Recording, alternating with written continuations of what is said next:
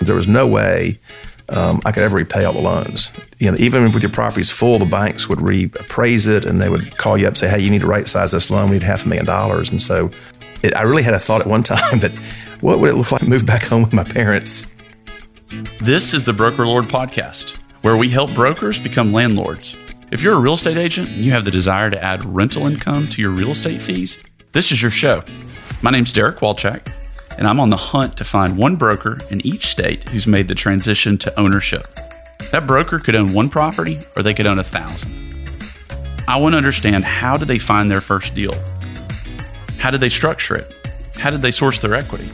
And what advice do they have to those who are just starting out? So whether you're an experienced broker just starting to build your real estate portfolio, a student, or you just stumbled onto this podcast, I am glad you are here. We're not going to get too technical. We'll keep it pretty high level, and I'll try to explain things that you might not understand. So stick around. The Broker Lord Podcast is brought to you by the commercial real estate professionals at Shannon Walczak. Currently, Shannon Walczak is seeking unanchored retail strip centers in growing metro markets in the South and Midwest. With $75 million in buying power, Shannon Walczak is ready to close on the right properties. The ideal centers are between 10 and 40,000 square feet, are located in affluent neighborhoods, have a high concentration of service and food tenants, and can be bought at a 7 cap or better. Do you have a center that fits this profile? Then Derek Walczak wants to talk to you. Email dw@shanwalt.com. That's dw@shanwalt.com.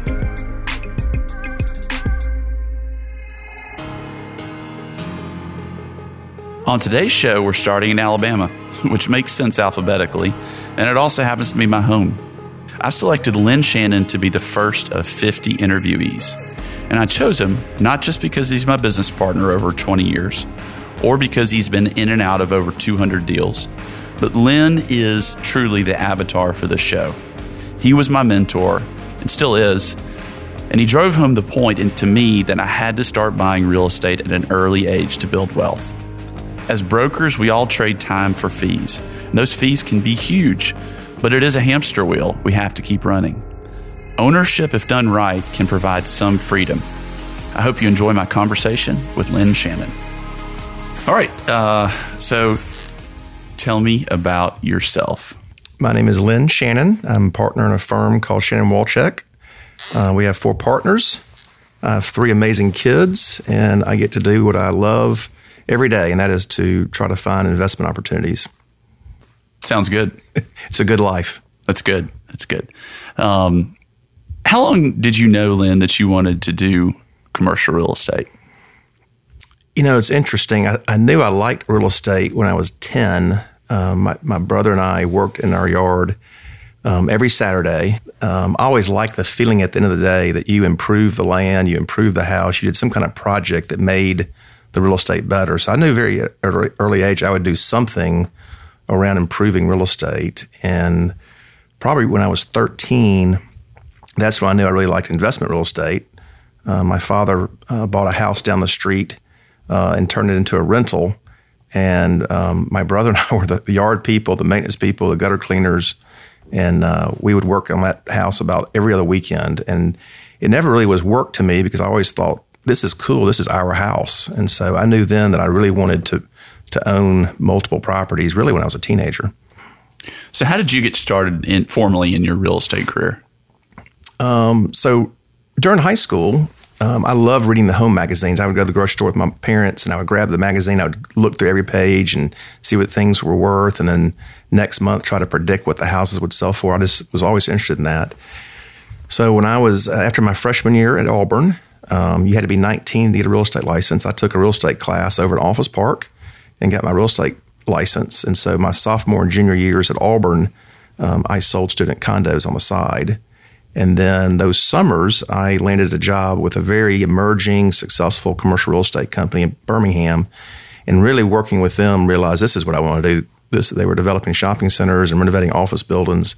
And it was that exposure to commercial that I said, look, residential is great, but I really love the analytical and investment side of commercial deals. So what was the name of that firm? Cooper & Gruyere. Okay. And those two guys are still around. They're very successful, and I owe a lot to them. Once you graduated, where did your career take you? It was interesting. I graduated in 89, and some people were not born then, but if you were old enough to remember, the Tax Reform Act of 86 decimated commercial real estate, particularly it devalued real estate in terms of slowing down the inflow of investment capital and deals. Properties were devalued 20 to 40%.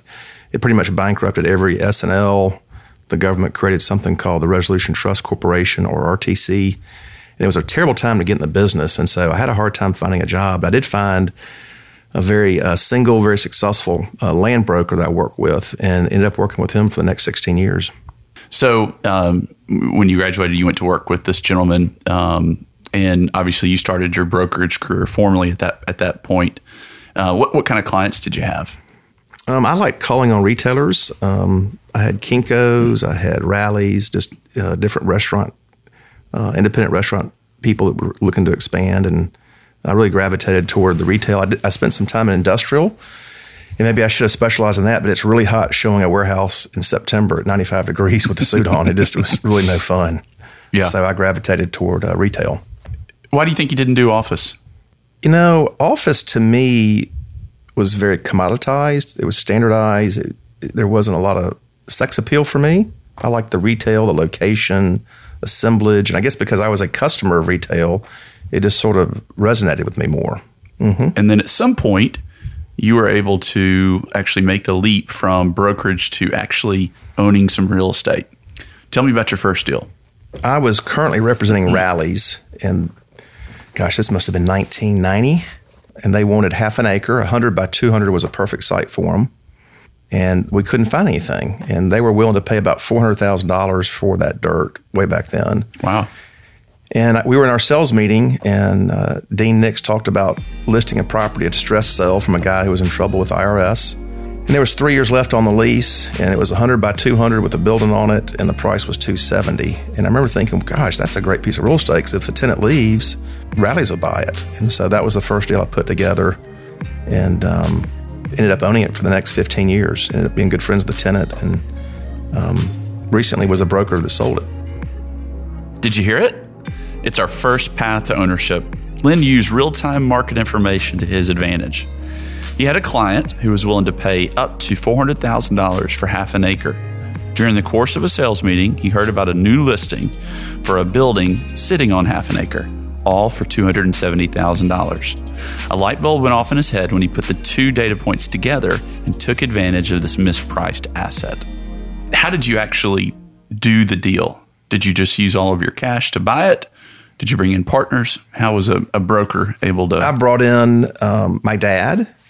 He was sort of the front guy, and then he and I and Billy Eister, who I'd worked with at the beginning, the three of us owned it.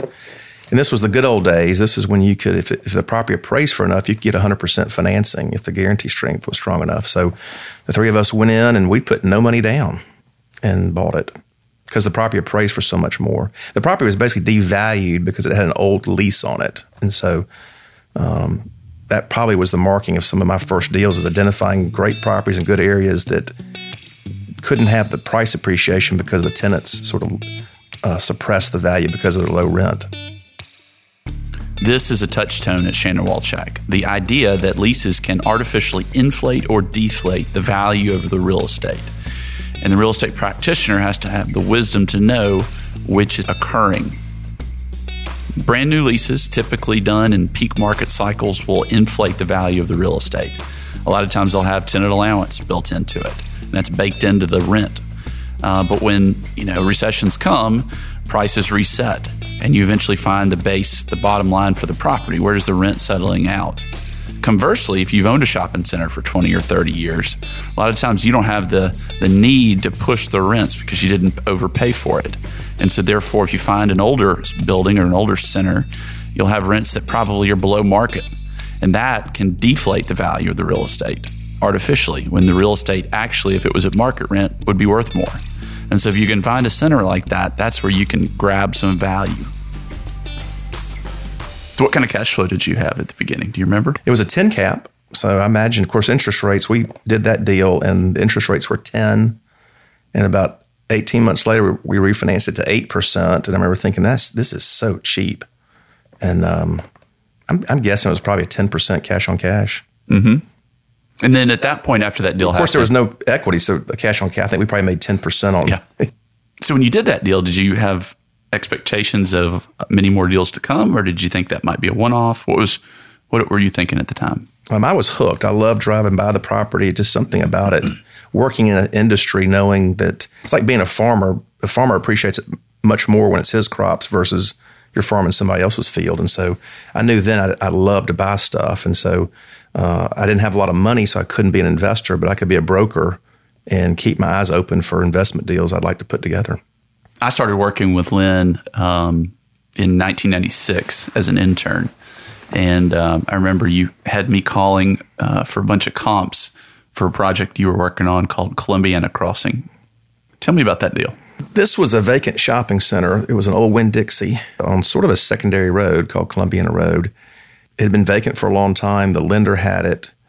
And being a broker, I'd learned from a friend that First Real Estate was looking. They were a large real estate company right behind Realty South, that they were looking for an office. And so we were able to talk to that principal, Fred Elbrook Sr., and say, look, let's buy this center and put First Real Estate School and real estate office in it.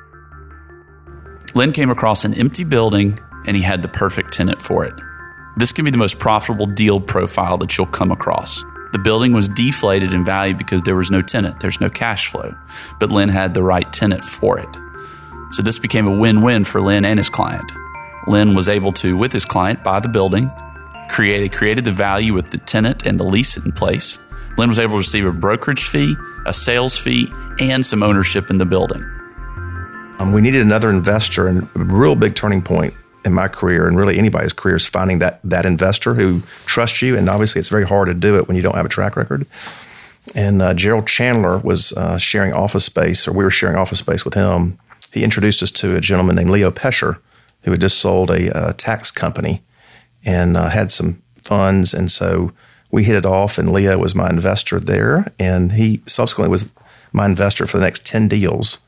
And as long as I liked the deal and was in the game, he always signed for the debt and put the money in with me. And there were some deals he didn't even look at. He just trusted me. And so I really owe my career to Leo Pesher because he was that first investor for me.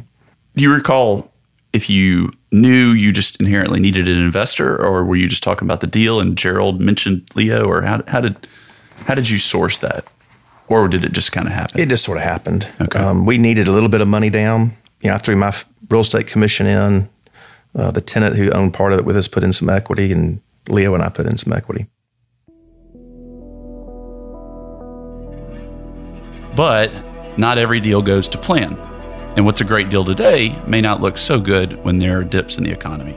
So how do successful brokers navigate these difficult times?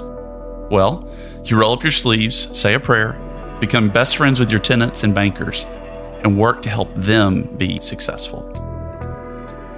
How has going through those various cycles affected the way that you see the world, and in particular real estate investment? The property may work today, but you have to stress test it. Will this property work in a down cycle? And that generally means when the property is devalued by 20% to 30%, where does this property look like? Can you pay the rent? In the old days, I would love to find properties where I could break even at 60% occupancy. So even if the property was 30% vacant or even 40%, I could at least pay the bank. And so I think you just have to be mindful. You go in, you structure the deal so that when the cycle comes next year or 5 years, whenever it does, that property is sort of insulated from the consequences of the cycle. And specifically going through, the financial collapse that we went through in 2008, 2009, what are you doing differently that you weren't doing before that relative to underwriting deals and structuring loans? Being a broker starting out, you're poor, and so you're trying to find deals you can borrow as much money as you can. I think today we're trying to put 25 to 30% down on deals so that when the cycle comes, we're not upside down. Most commercial loans with local banks have 5-year resets, and so a lot of people would refinance or start the amortization over. They'll do another 25 years, another 20 years. We try to continue the amortization we're on. So if we're doing a 20-year AM and in 5 years it comes up, we're going to do a 15-year AM. We're trying to get properties paid for. So that's a little bit different than early in my career. How many deals would you say you've been in and out of? I'm counting. I'm trying to get an exact count. I'm probably around 194 so far. I'm trying to get to 200, but I can't. I haven't thought of all the deals. I'll be asleep and think of one I forgot about, but best I can tell, 194. That's amazing. Tell me about a deal that you wish you had not done. Fortunately, I've not had very many deals that qualify for that. One deal that comes to mind is we were very successful in re-tenanting a shopping center and sold it for a lot of money. That shopping center was on a septic field, and in the process, we realized that septic field was a great out parcel, so we converted the center to sewer, and we're very shrewd that we created this free out parcel that we had. And so we decided to do a build-to-suit for a tenant. We built a building, we used their contractor, and the contractor basically walked from the job, and so we ended up having to finish it. It cost more money, and we ended up having to sell it for the bank debt, so we basically lost the out parcel. In its entirety, the whole deal was a great deal, but we had an opportunity to value or create value for this last piece of dirt, and we basically just had to give it away because the contractor that we had used was not sufficient enough to finish the job. Every broker has a story of the deal that went south, the contractor that couldn't deliver on time, or the financing that fell through. That's just part of the real estate business. As much as we try to minimize problems, they're going to happen. Good brokers learn from their mistakes and move on. That's one of the reasons for the Broker Lord podcast. It's a way to learn from the best in the business so brokers everywhere can get better, make and keep more money. So what mistakes did you make there? I don't think anybody can recover from a bad contractor. The liens and everything, them walking from the site. I think I was probably 28 years old, and we probably should have gotten some other pricing. The property was paid for. This other group was putting cash in. It really had all the makings of a great deal. They were an existing business. Everything worked great, but you've got to use good vendors and good contractors.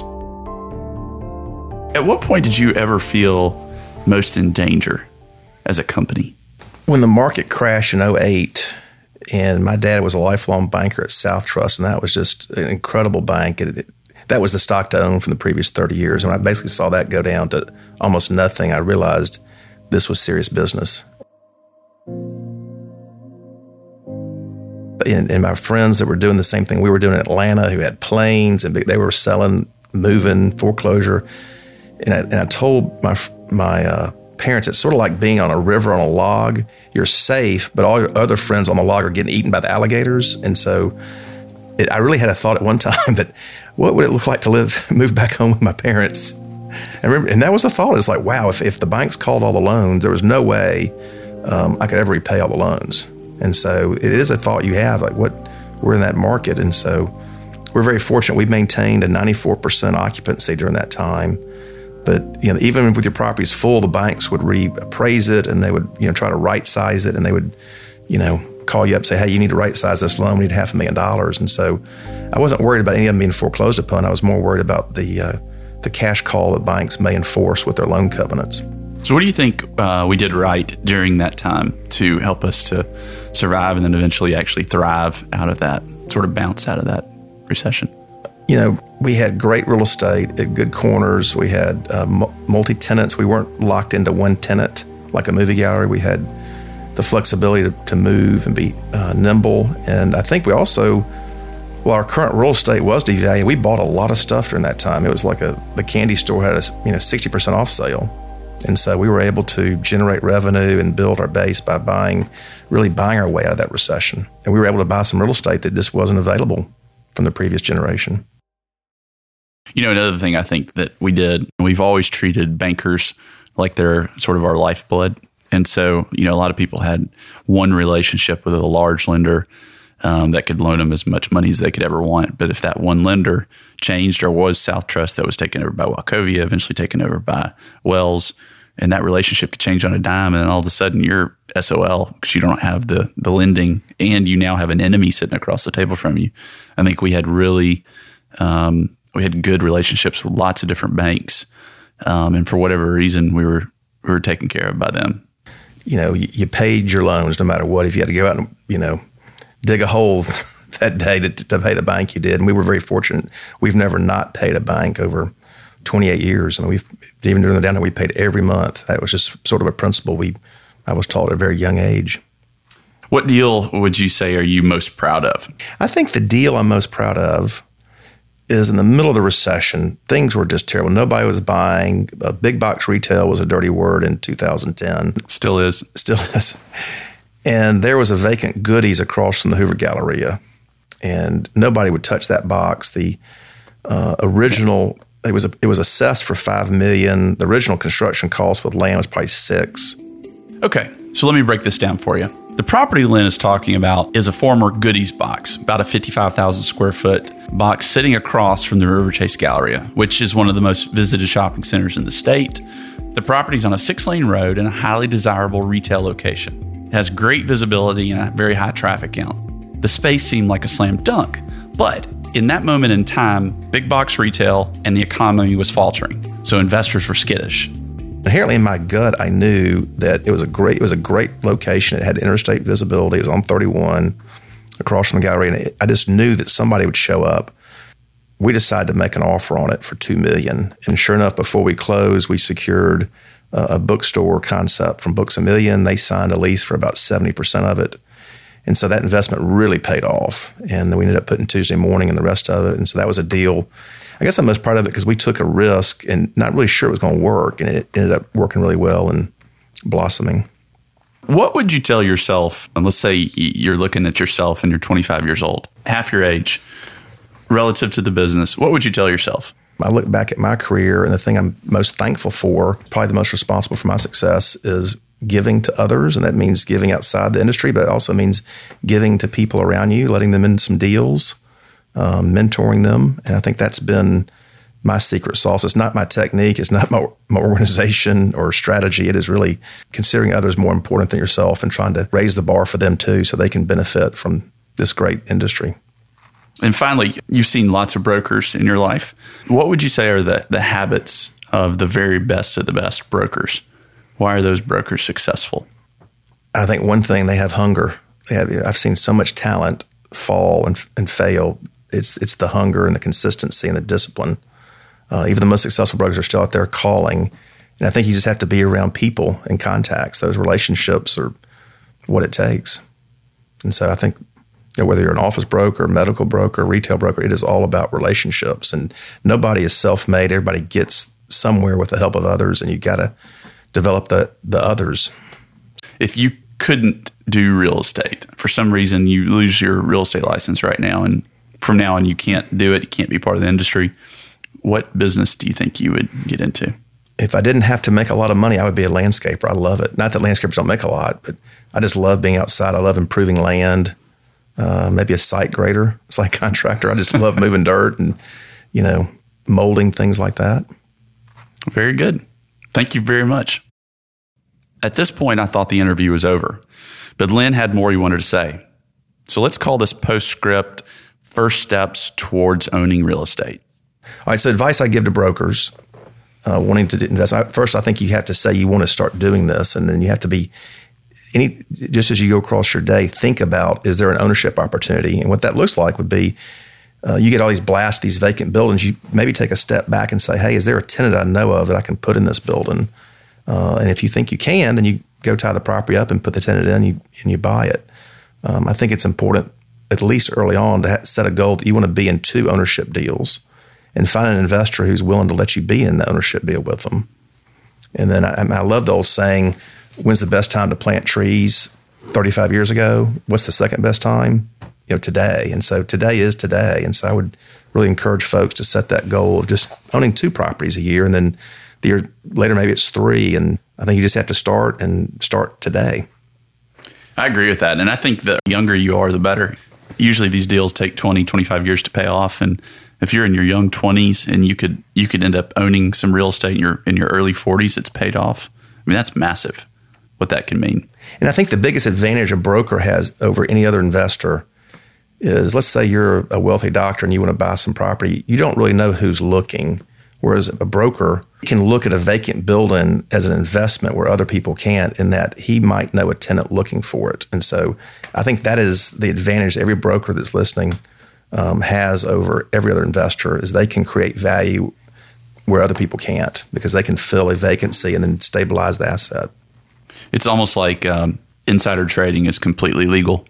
Yep. And actually beneficial to the economy because you kind of are the oil in the system that makes everything smooth and connects and runs well.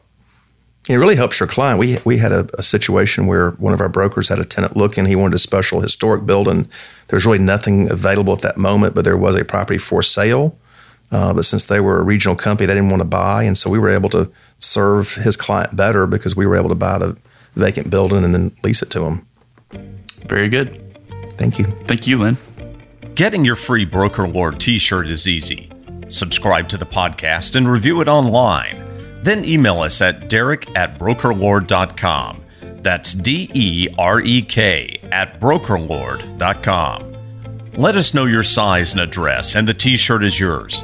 Supplies are limited, so get your t-shirt today. Every broker story is different, but the more you talk to the good ones, and I mean the really good ones, the pattern becomes clear. To get on top and stay there, you have to be in sync with the market, almost an innate feeling of what is needed.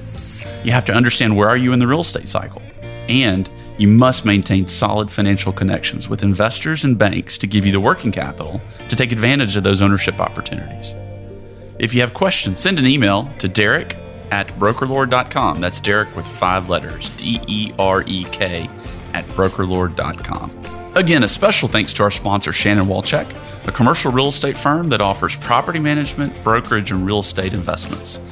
Find us on the web at shanwalt.com. That's SHANWALT.com. Hit that subscribe button and follow me as I talk to brokers in all 50 states. I promise you it will be worth your time if you're a broker, a student, or you just want some really good facts to throw out at your next cocktail party. Until then, thanks for listening. I'm Derek Walchek, and this is the Broker Lord Podcast.